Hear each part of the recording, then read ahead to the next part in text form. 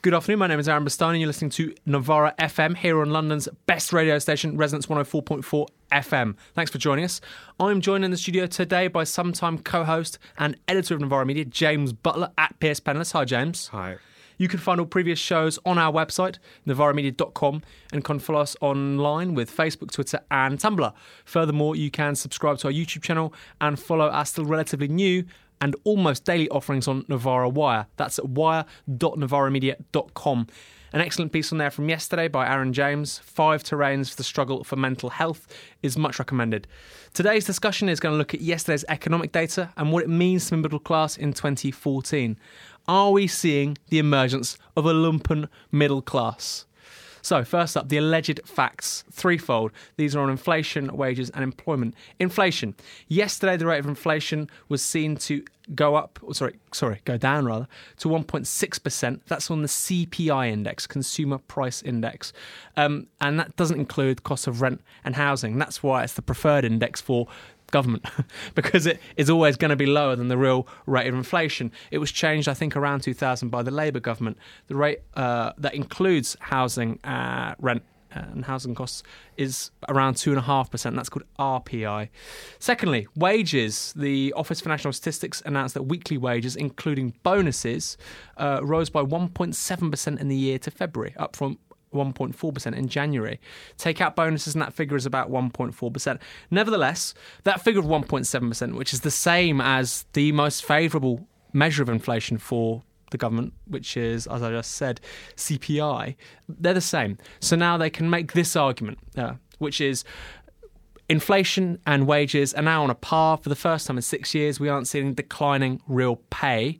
They'll also predict that as the year progresses, pay will now outpace inflation. So that means the money in your pocket is no longer being devalued significantly to the kinds of commodities you're buying. So what does that mean? It means that you're not worse off even if you're working the same hours in the same job, which is obviously important to everybody who has to work. Right, so all that aside, the BBC regime broadcaster says after nearly 6 years of falling real wages, that's wages when indexed to inflation, because that's what matters after all, you use money to buy things, rises in weekly earnings have finally caught up with inflation. Now this is so close to untrue that serious questions have to be raised about what incentives there are to headline that story in such a way.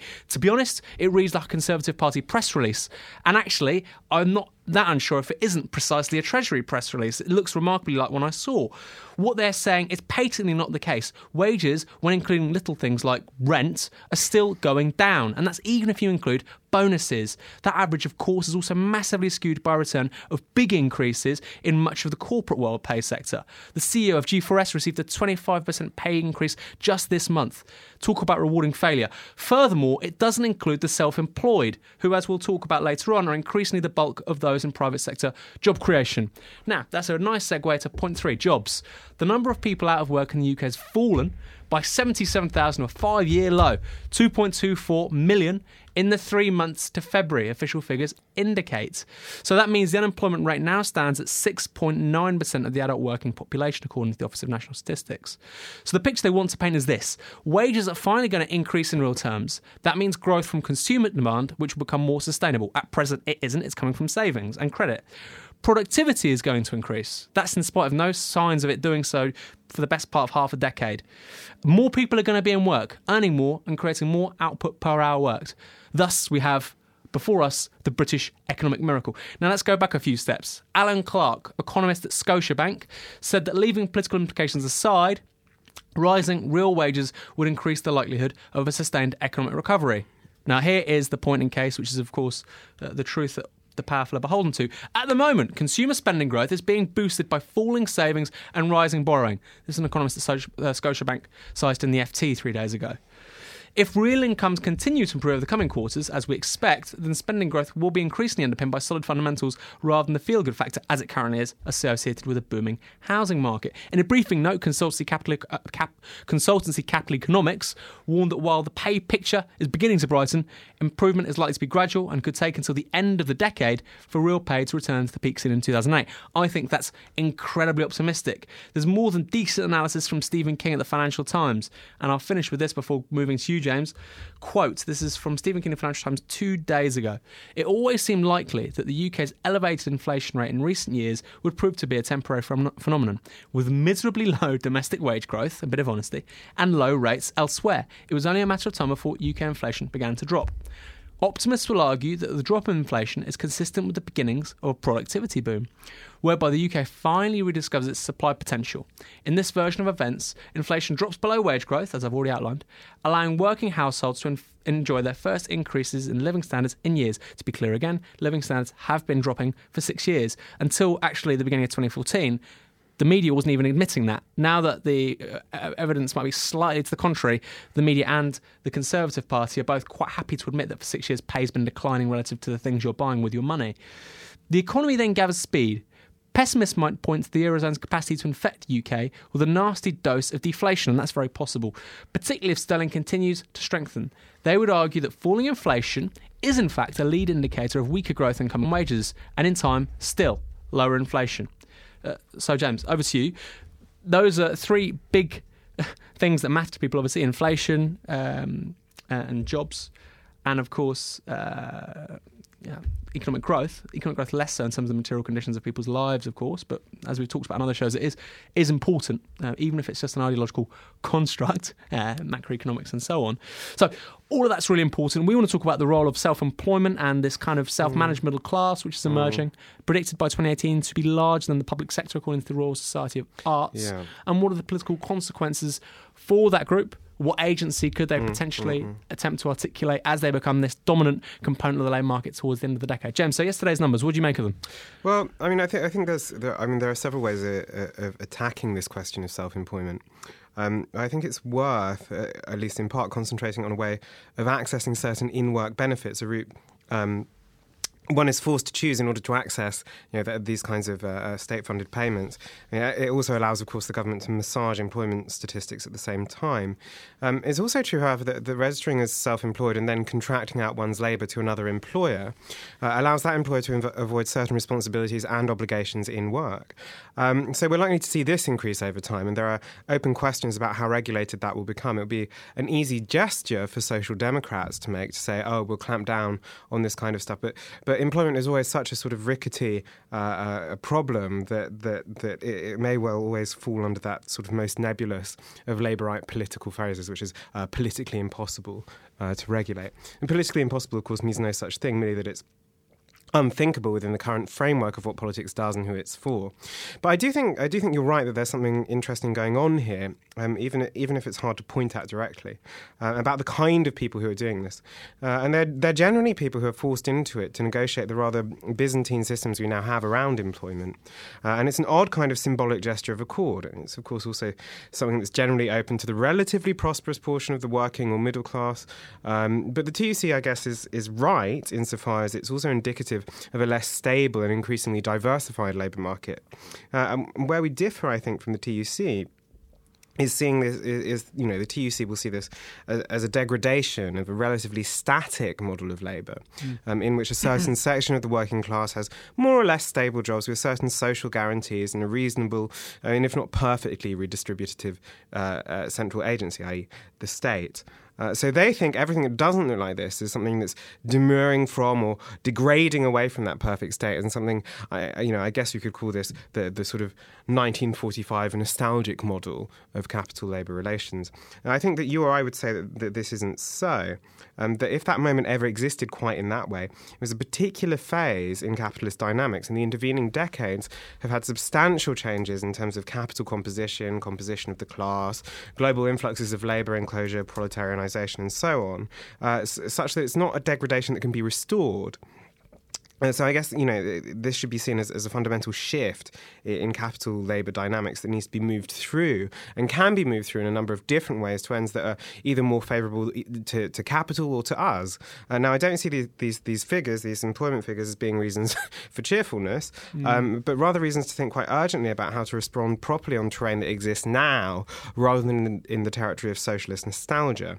And so, I suppose this is rather abstruse. And I think it's worth saying that there is such a thing as a capitalist mythology and a capitalist nostalgia, as much there is a sort of lefty or sort of white socialist nostalgia for 1945. And the object for these nostalgias, it doesn't even necessarily have to have existed historically. It's usually a sort of confection of half-remembered ideas, histories, myths, memories, the basic substrate of ideology.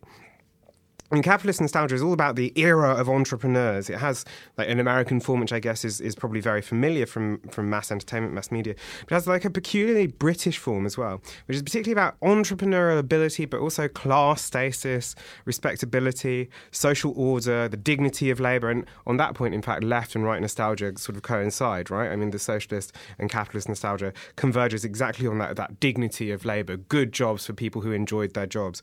And it, of course, includes jags about Victorian philanthropy and so on. So there is also the sort of motive wonder of the job creator, and much of it, I guess, of the hue and cry about these recent figures has been about whether these newly self-employed are really entrepreneurs. And I think asking that question like that is rather a bad idea. The figure of the entrepreneur rolls up into itself all the conceits of the bourgeoisie about its place in economic action and origination. But I think what was interesting here was the language the Department for Work and Pensions used in response to criticism about this stuff. And I think I'm employers of the future. That's from a DWP response to criticism about these. But even, so that organ of the bourgeoisie, the Financial Times, when it's reporting on that RSA paper, said, on current trends, the self-employed would overtake those working in public sector jobs by 2018 with potentially significant political implications. But the economy may start creating more employee jobs as it recovers. So this but and may, those kind of conditional words, indicate a sort of hope on the part of these institutions, a kind of hope that's not even acknowledged as a hope because it runs so deeply within the self-conception of the capitalist class. I mean, this is how things work, right? Entrepreneurs start their business, they get returns on their capital, then they hire more people as they grow. This is the basic model of how this is going to, how things are supposed to work. I think it's a significant effect of the crisis, of the recent crisis of which this is, I guess, an ancillary form, is that this is now glossed as a may rather than a will. When you look at reporting historically, this kind of, the response from the DWP would have been, as the economy grows, these self-starters will become the employers of the future rather than may become the employers of the future. So I think this is worth dwelling on here. The kind of language, the sort of chinks of realization that exist in the sort of armored structure of ideology. I think that's worth sort of just looking at when these things happen in the way in which people conceive or talk about the economy. So, yeah, I mean, there's some stuff to talk here exactly about that self-employed class and what it represents, whether it's a sort of, a strategy to negotiate the horror of, attempting to live. And again, I mean, the age differential, I think, is important here. I mean, there's a lot of sort of older people setting up these sort of little, registering as self-employed. And often that's an attempt to negotiate around, public sector jobs they may have been laid off from, ability to access those benefits, and there is going to be an interesting question here about that other proportion as well. Those who are using self-employment as essentially a form of auto subcontracting, right? So avoiding, so companies avoiding those or defraying those expenses around sort of national insurance and so on. And tax avoidance. Yeah, well, yeah. So you there's a possibility here of having a certain section of the working class basically in work, but without any workers' rights. I mean, this is a question that emerges about self-employment all the time, right? As what strategy this is used to erode, again, those rights and guarantees that the TUC sort of see as having been sort of degraded continuously for the past few decades. So, yeah, these things are all at play here.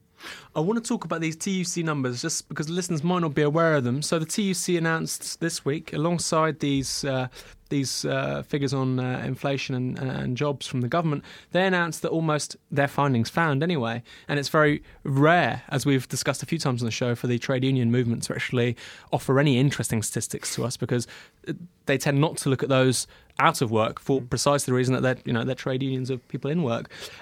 So they said, their claim is that half of the 1.2 million jobs created since the coalition came to power are accounted for with self-employment, and that the self-employed made up 44% or 540,000 of those new jobs with work. That's pretty big numbers. Francis O'Grady, the TUC General Secretary, said the trend was not down to a rise in entrepreneurs, as you've said, starting their own businesses, but reflected a shift towards insecure work, such as freelancing, with no right to paid sick leave, holiday, maternity pay or leave, redundancy pay, or protection against unfair dismissal. The Resolution Foundation, which found that earnings from self-employment fell, and I tweeted this very recently, by a fifth. That's 20%. From 2006 to 2010. So self-employed people saw their pay, not their real pay, not adjusted for inflation, their actual pay, the pounds, they saw that fall before the crisis. And this is what we always, we really do need to highlight this more, I think. The crisis, yes, it begins in 0%. God knows where it's gone since then. And we now know, this is data that was recently released by Parliament, that women in self-employed, women in self don't tend to talk about statistics which don't affect their members or aren't politically useful. I would say alongside precarious self-employment, that big increase in private sector jobs is coming from outsourcing, where jobs are basically just being displaced from the public to the private sector, cleaning, universities and so on. Right? The kinds of stuff that Three Causes do, for instance, they're now in the private sector. 4 years ago, they were in the private sector, 4 years ago in the public sector.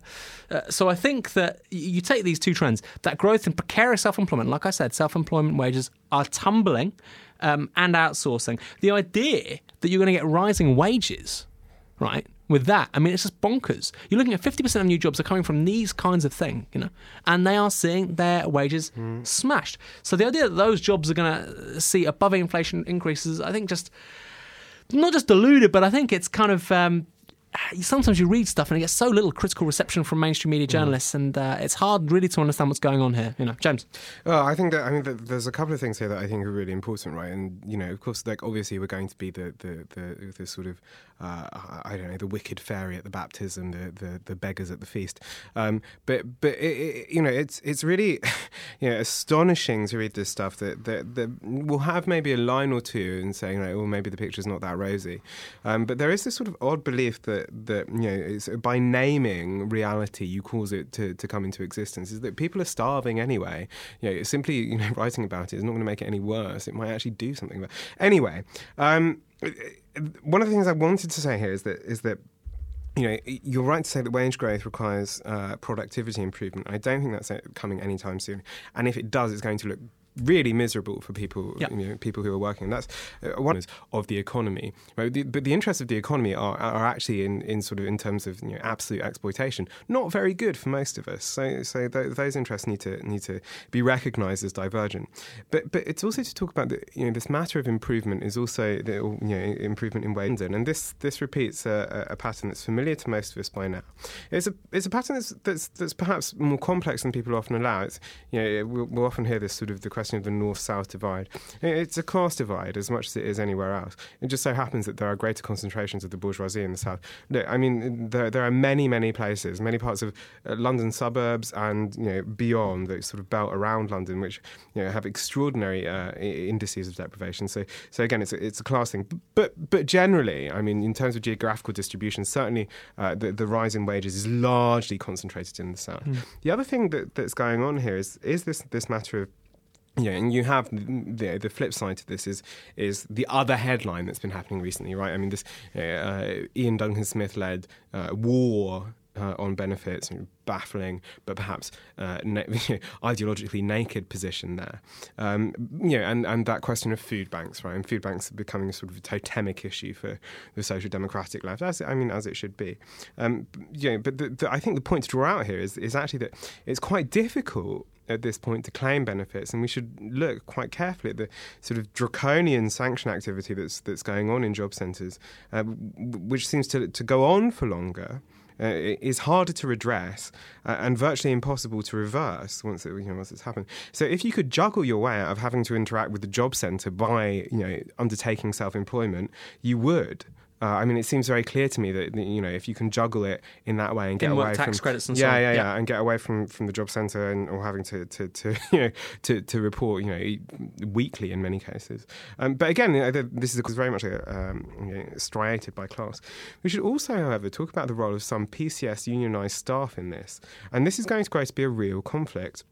a real conflict between those with security of tenure and those who are in and out of work or changing kinds of jobs. Because I think you were alluding to, it's the former, those who are in relatively stable careers, relatively stable jobs, the jobs that last for, 5, 10, 15 years, it's those who will see the benefit of wage growth, and for a very large part, this sort of talk of increase in wages in real terms now is not something that's going to affect the majority of people who are in the service sector. Those wages are stagnant or declining.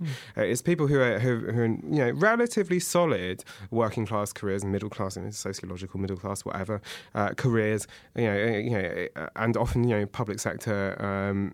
Or various parts of the private sector. People who are in those jobs for a while, those are the people who are going to see the benefits of wage growth. It won't be the people who are sort of around the edges, in and out of work, because that returns to a relatively low base rate of wage. So the problem here is that there is this increasing divide between what you might call sort of relatively proletarianised workers and what you might call labour aristocracy. They're terms I tend to avoid, but this is a moment where they have real application, and they're not conditions that would have historically been particularly unusual. Basic security of tenure in your job, workers' rights. This kind of stuff is going to look more and more rare over time. And the question for the mainstream unions is going to be: are you going to defend what is basically a shrinking client base? Who are going to be these people in relatively secure jobs, or are you going to fundamentally change what you're doing and start to look at these what I've been saying through the show, which are what is a fundamental change in class composition and the way that people work? You can't keep looking back nostalgically and hoping for the return to this moment, hoping to undo, rewind, unpick Thatcherism and all Blairism and the decade since. This is not possible. It's not possible. You would have to literally spin the world in reverse on its axis for this to happen. And it's not going to happen. But these people are absolutely blind to it. I mean, look, we could get Len McCluskey in here, or Dave Prentice, or God knows who from these two trade union general secretaries, for listeners who aren't aware of that. I wouldn't be surprised if you weren't. They're not particularly expert at what they do. You could get these kinds of people in here, and I think you have the same problem, say, with McCluskey. Now, I don't know McCluskey. I don't know his project. This guy, I don't know if he's got delusions of grandeur. I don't know if he's just in it for the cash. I have no idea. I'm not going to judge him. He may be useful to us one day. I don't know.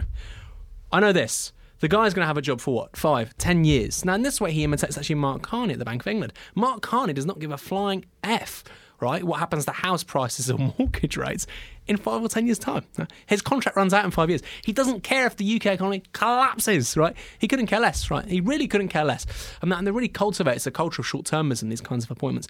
Same with McCluskey, right, with the unions, right? And you've had this real centralising of power in the trade unions in this country and elsewhere since, let's say, since the Second World War. It's a very different picture to that which preceded 1945, because the nature of the state capital labour social compacts in the kind of social democratic post-war context. That's given all these guys, real power. So they're there for 5, 10 years, and they can sort of walk away. And actually, McCluskey doesn't really need an answer to these problems. He doesn't really need an answer, because it's a job at the end of the day, and he can leave it. And they're remunerated incredibly well. I mean, people talk about I just dropped the 25% pay increase for the chief exec of G4S, right, as reward for failure. Nobody's being rewarded for more failure than the leaders of the trade unions right now in terms of what they're getting for their members, right? They would, if they were FTSE 250 or FTSE 100 chief execs, they'd be fired. The shareholders would be like trying to stab them with their biros. I'm not even. I believe those FTSE shareholders have Mont Blanc solid gold pens. Meisterstücks. Yeah, no, but the idea that you criticise them and then you have somebody like again with the best one in the world. I like Owen Jones, but Owen Jones, don't attack them. Look, if these were shareholders in a PLC being treated as rather than workers in a trade union, they would get this person out by the tops of their underpants. My apologies, that'll be deleted. Go on. Well, I mean, I think you're absolutely right here. I think we don't need to draw the analogy here between the different sides of the capital-labour divide. I think simply in terms of basic strategy, you would just eject. If you look very clearly at your interests as a standard organised, unionised worker. I mean, if it's generally look kind of very clearly at that. And the existence of this sort of bizarre hierarchy, it seems bafflingly not in one's interest. But there's no mechanism for removal anyway. I mean, look, I'm not going to spend the rest of the show banging on about the trade unions, but go to a single union conference and you will see very, very clearly the notion of any sort of democratic. I mean, this is where I find Owen Jones absolutely objectionable. Actually, there's this notion that the trade union movement is the biggest democratic movement. Blah blah blah. It's a lie. Well, I mean, find me a union conference that's remotely democratic. It's not true. But there you go. I mean, that's a barefaced lie. That's how the unions work. I'm sure he believes it. I'm sure he does. It's not true. It's just not true. Anyway, but to return to this question, and actually a question I guess that's operating under these things is, I don't know if you've seen this, but the latest sort of slogan the Labour Party is playing with is cost of living crisis, right? And so every Labour MP or cabinet member is tweeting furiously cost of living crisis. Is that hashtag? Or? Yeah, well, yeah, actually, I mean, Ed Balls has been hashtagging everything Twitter, with a selfie with cost of living crisis. The Twitter expert with his name, yeah. But I guess so this is going to be the slogan. Actually, I think this is going to be the slogan probably for the next year or so, and leading up to the general election. This will be the train on which presumably the Labour Party attempts to fight the general election and probably loses it, right? It is to say, cost of living crisis. I guess, but my question is whether there is not something more fundamental here. It's not, cartels jacking up prices, and big six energy companies and so on. And it's too easy an answer. It's not about, wailing that capital is being nasty instead of being nice, as it should do. All of that is a really, really weak response. There certainly is a cost of living crisis, but it's a crisis, as you were saying, that has always been with us. It has always been with us. It's only an ancillary effect of the crisis in general. The difficulties of living when everything is being extracted from you at every angle has come to envelop a slightly larger proportion of the populace. This is not, after all, news for many of us. The cost of living crisis is not a new thing. It has always been there. I mean, the question that I want to propose to our reformist friends, is whether it's sufficient to ramp it back to acceptable levels. And you can bang on about a crisis of the left, and no one likes doing it more than me, believe me. But it's more than just a crisis of the left that doesn't have decent strategy. It's about a left that does not understand contemporary work. It does not understand the world in which it lives. It's not about sort of deprecated policy ideas. It's not about the 5 policies that would make Britain, I don't know, cheery, whatever is going on in the wonk laboratories of Labour headquarters. It really is not about inept strategy or failure of will. It's a thoroughgoing isolation from real life, and this is really fundamental. It's really, really fundamental. It is about, and I mean, I guess one of the things that intrigues me about this at the moment, it's one of the things that I guess is floating around some of the stuff that we've been saying throughout this is that question of recomposition of the working class. And I mean, the thing here is a question about historic periodization, which I think is always a difficult question. I think it's right to say that the class is shifting in terms of its composition, but I think it's also right to say it's always been shifting. There was never actually the sort of ideal factory-based proletarian movement. Certainly within Britain, it was always rather more sort of heterogeneous and diverse than that. And of course, that difference and that multiplicity actually got subsumed under the figure of the factory militant as the ideal form of the working class. But it was never really. There were always these sort of odd compositions of the class, and I think it's quite good that idea has been jettisoned.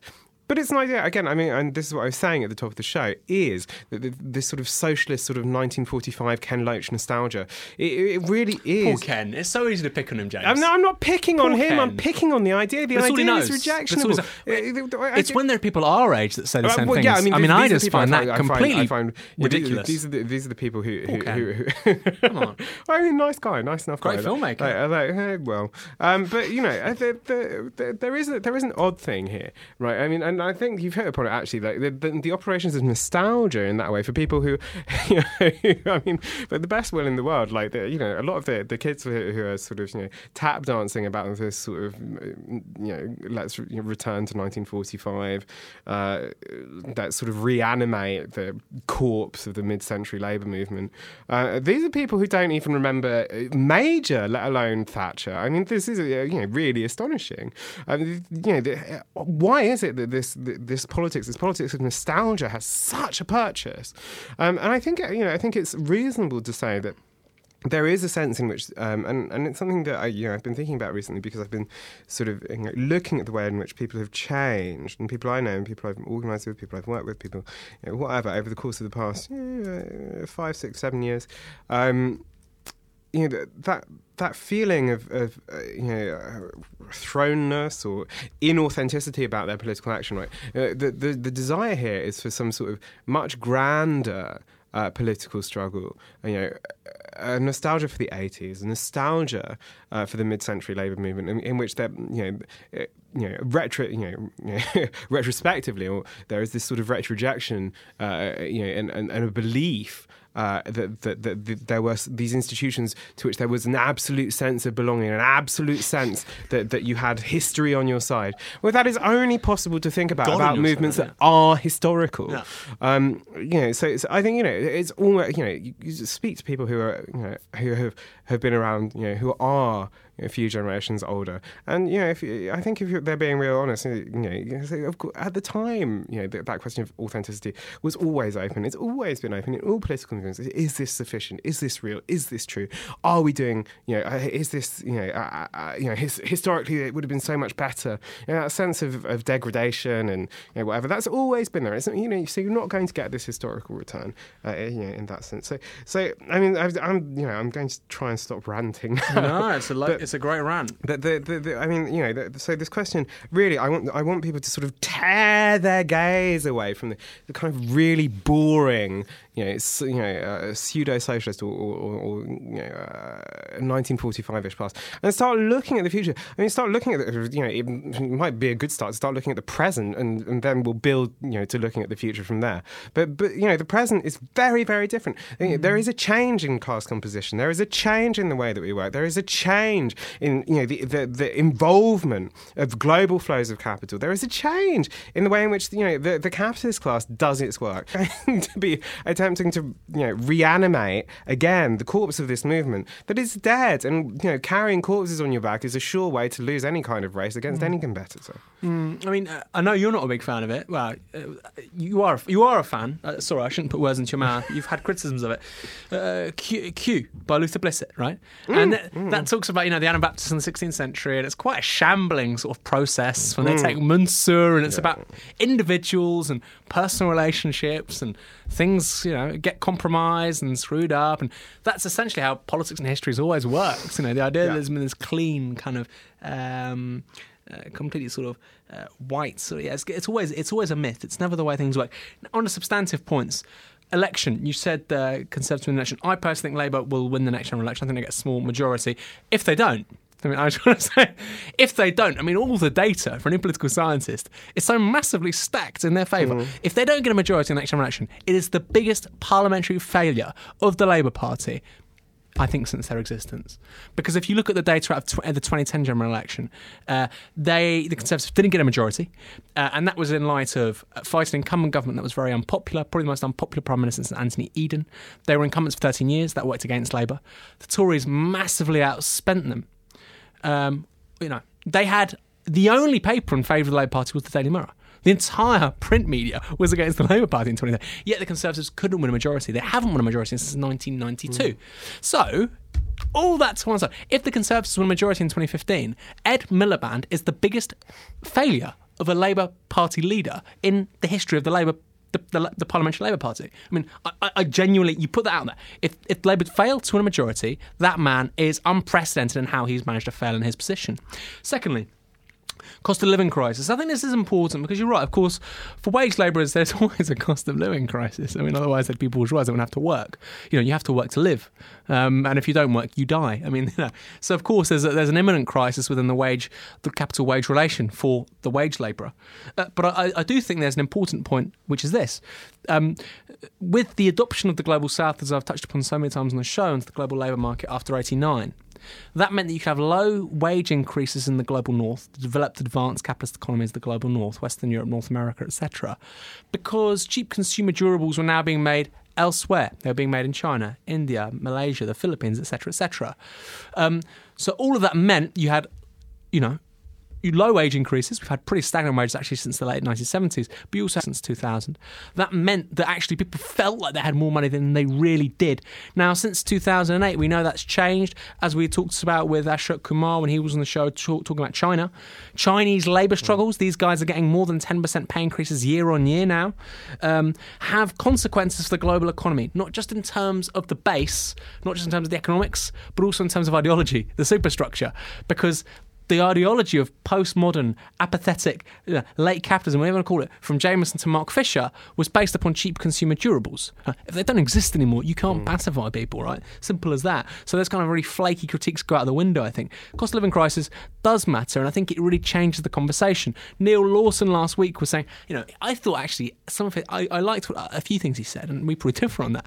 I liked a few things he said.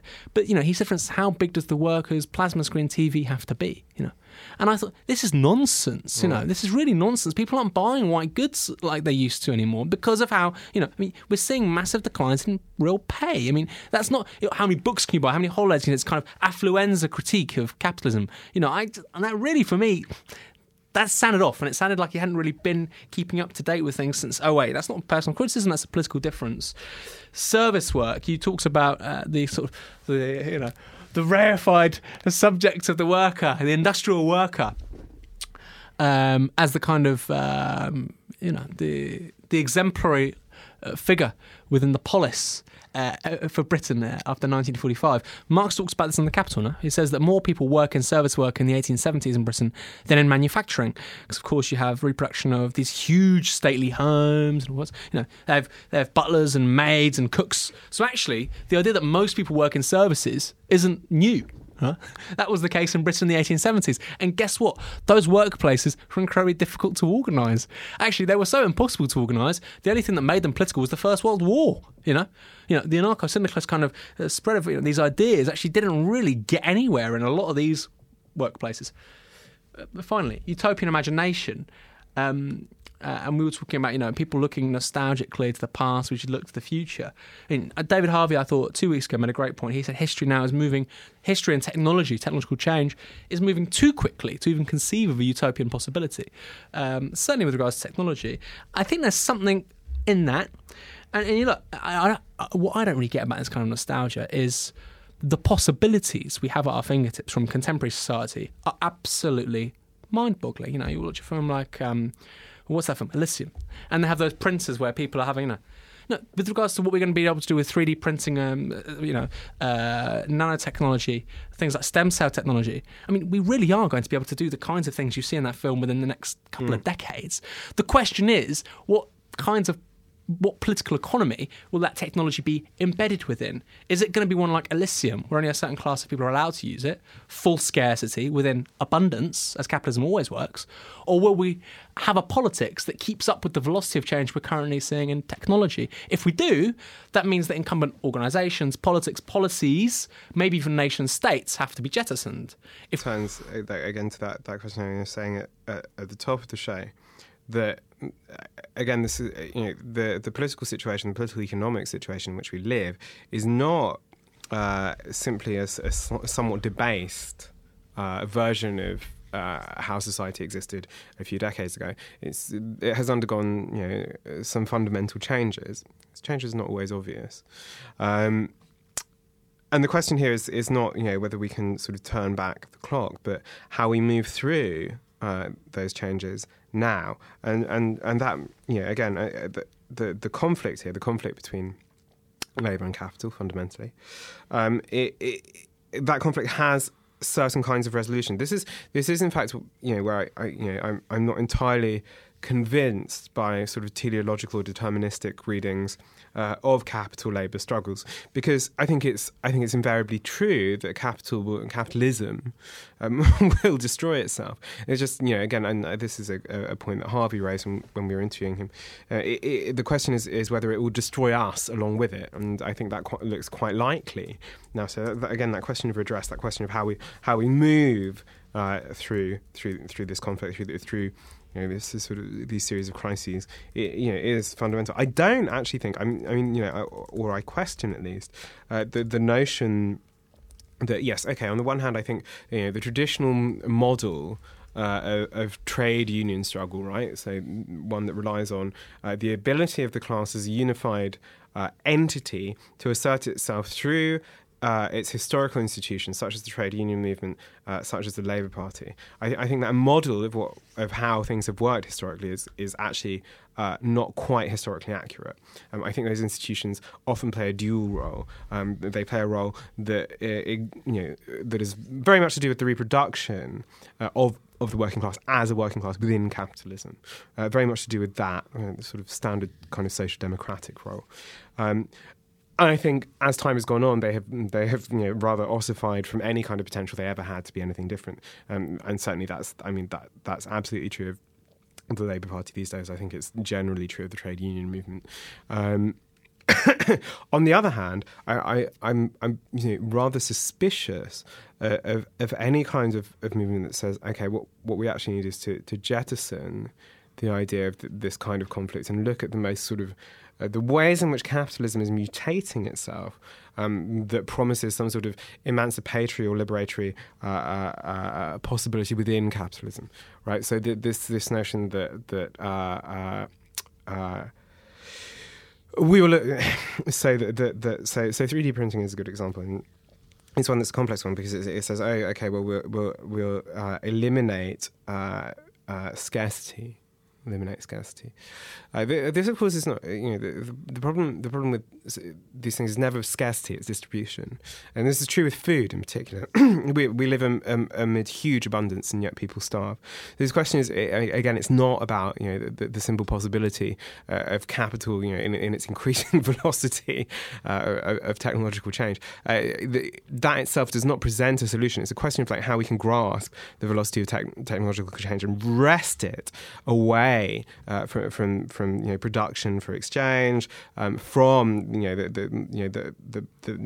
what is fundamental, the question of the conception of a human being as a vector that sells a certain quantity of labour power. I mean, this is the fundamental political struggle. It sounds so abstract that it's very difficult to grasp in these terms. I think it has realisable and obvious implications. That question of and again, I try to avoid talking about sort of robots and futures. You leave that to me, don't you? I do leave that to you because it can leave one sounding slightly ridiculous.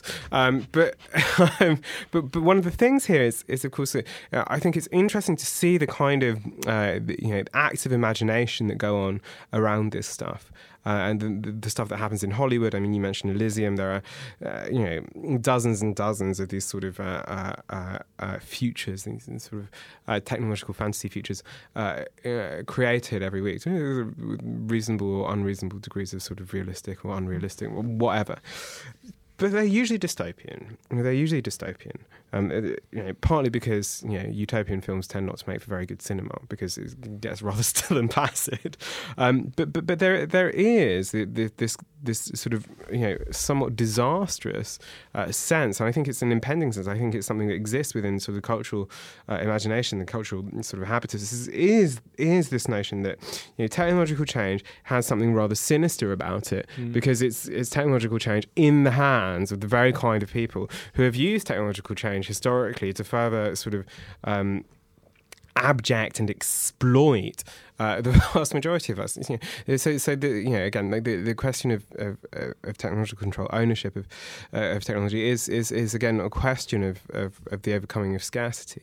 But a question of distribution, and of course these questions are posed in a more general sense, in that sort of economic issue, but also that environmental issue as well. I mean, this is again, we return to these themes quite often, but at the danger of sounding apocalyptic, that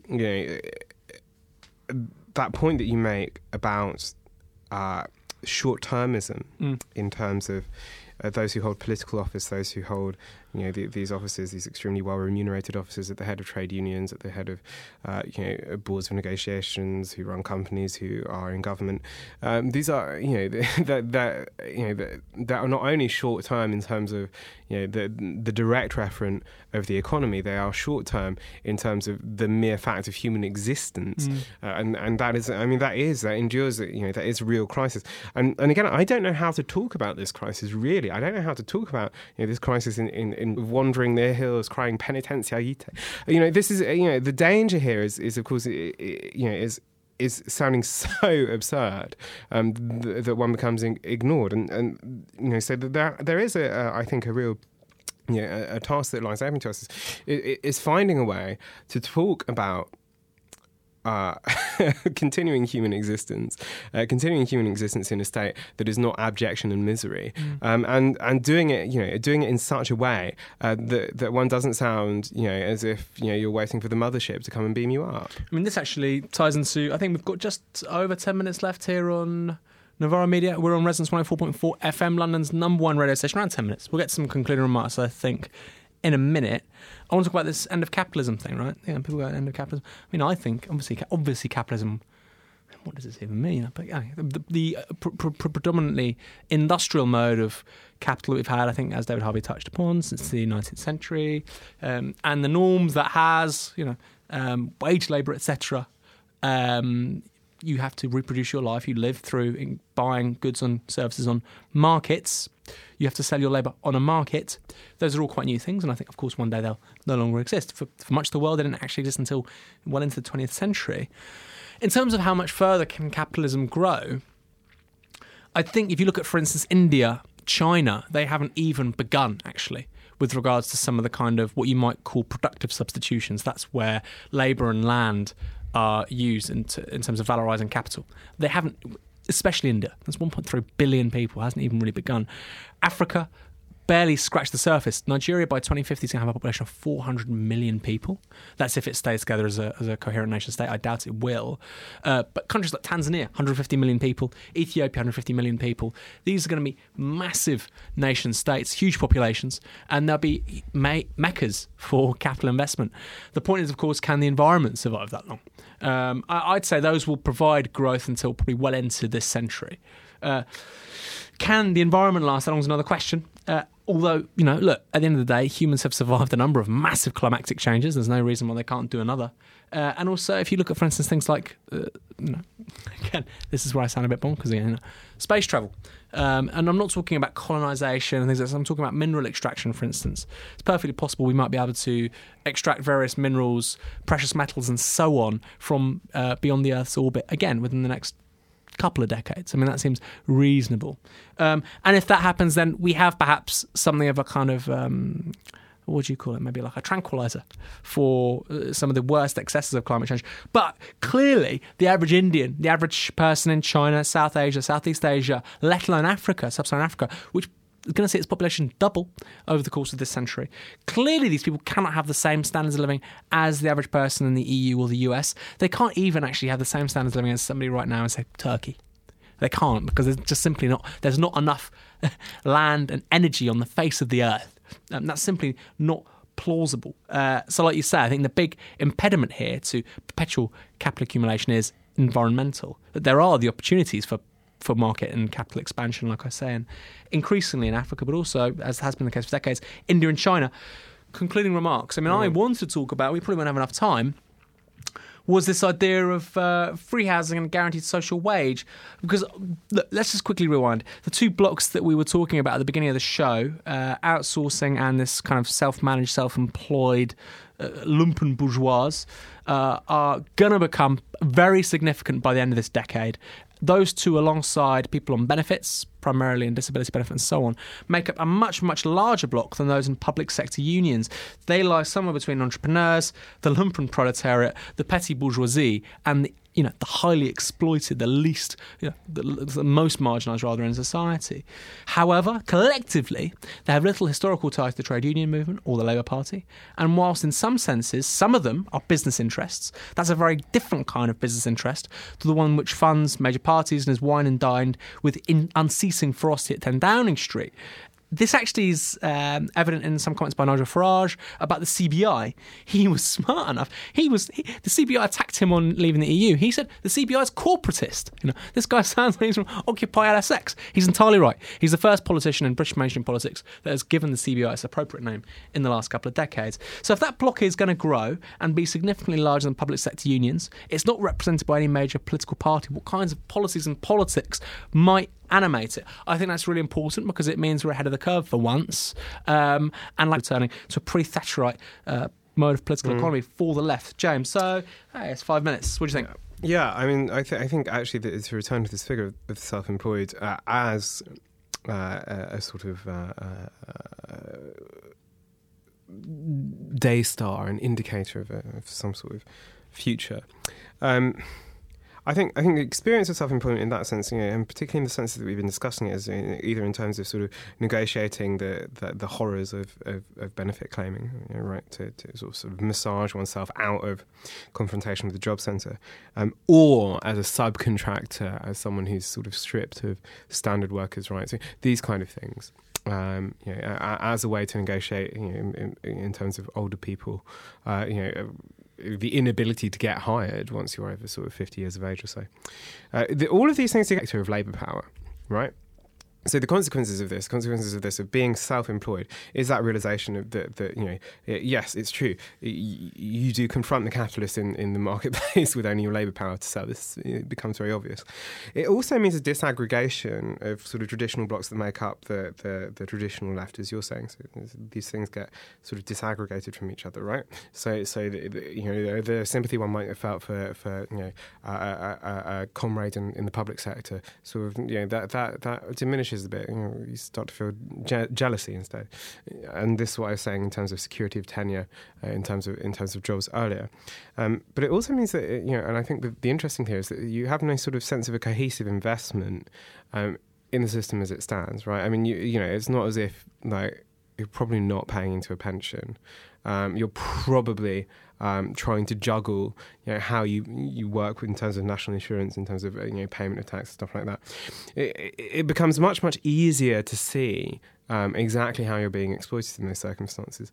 So yes, the possibility of people in, I suppose, beyond that question of self-employed, in non-traditional jobs, these are going to vastly outnumber those in that kind of traditional, standard 20th century style job. And yes, it's among that sort of reformulation of the working class, of that sort of relation to jobs that one changes rapidly, jobs in which, you are not directly employed, jobs in which, you have sort of, no access to standard in-work benefits. Those will become, the matrix of demands. And those demands, I think you're right, they will be demands about housing, particularly, I think, in Britain, which is remarkably screwed in that sense. But across Europe as well, I think this is fundamental. Question of a guaranteed basic income, not entirely certain about it. But yes, you're right that there will be an awareness that the kind of wages that people are getting are still not sufficient, because precisely they are the people who don't see the benefit from the kind of increases we've seen recently. I mean, the thing is, at the end of the day, we know that there's one of the crises. It doesn't mean it's a terminal crisis of capitalism. We know there's a crisis of the capital wage relation, because capitalism increasingly needs less and less labour power in order to produce goods and services because of automation. Robots fix capital. That's documented by Marx in the Grundrisse, 1861. The point is, of course, and that means more and more people are incapable of living. They can't earn a wage. So unless we can come up with a way of ensuring that these people have a way of reproducing their lives without having to take recourse to... Now, that could mean a maximum working week of 15 hours a week and having wages at £30 an hour. I don't know. There's a number of ways you do it, but that's a reality we have to work with. Guaranteed social wage is one. And like you say, housing's another. I think we've not even begun, actually, in what that looks like. And some of the applications in terms of big data, how that's going to work with public transport. We're going to see increasingly interesting, bespoke forms of public transport, right? You might be someone be able to be picked up and, it really... some of these wonks are coming up with some really amazing, astonishing possibilities with how public transport works in, let's say, 10, 15 years' time. The point is, does it work for its users who pay for it, or is it going to work for its owners who are also subsidised? They tend to be subsidised by government. I think that's a really big point. So I think free transport, free housing are two big places to start alongside the guaranteed social wage. James, as ever, thank you very much. Cheers. My name's Aaron Bastani. This is Enviro Media. See you same time, same place next week. Bye.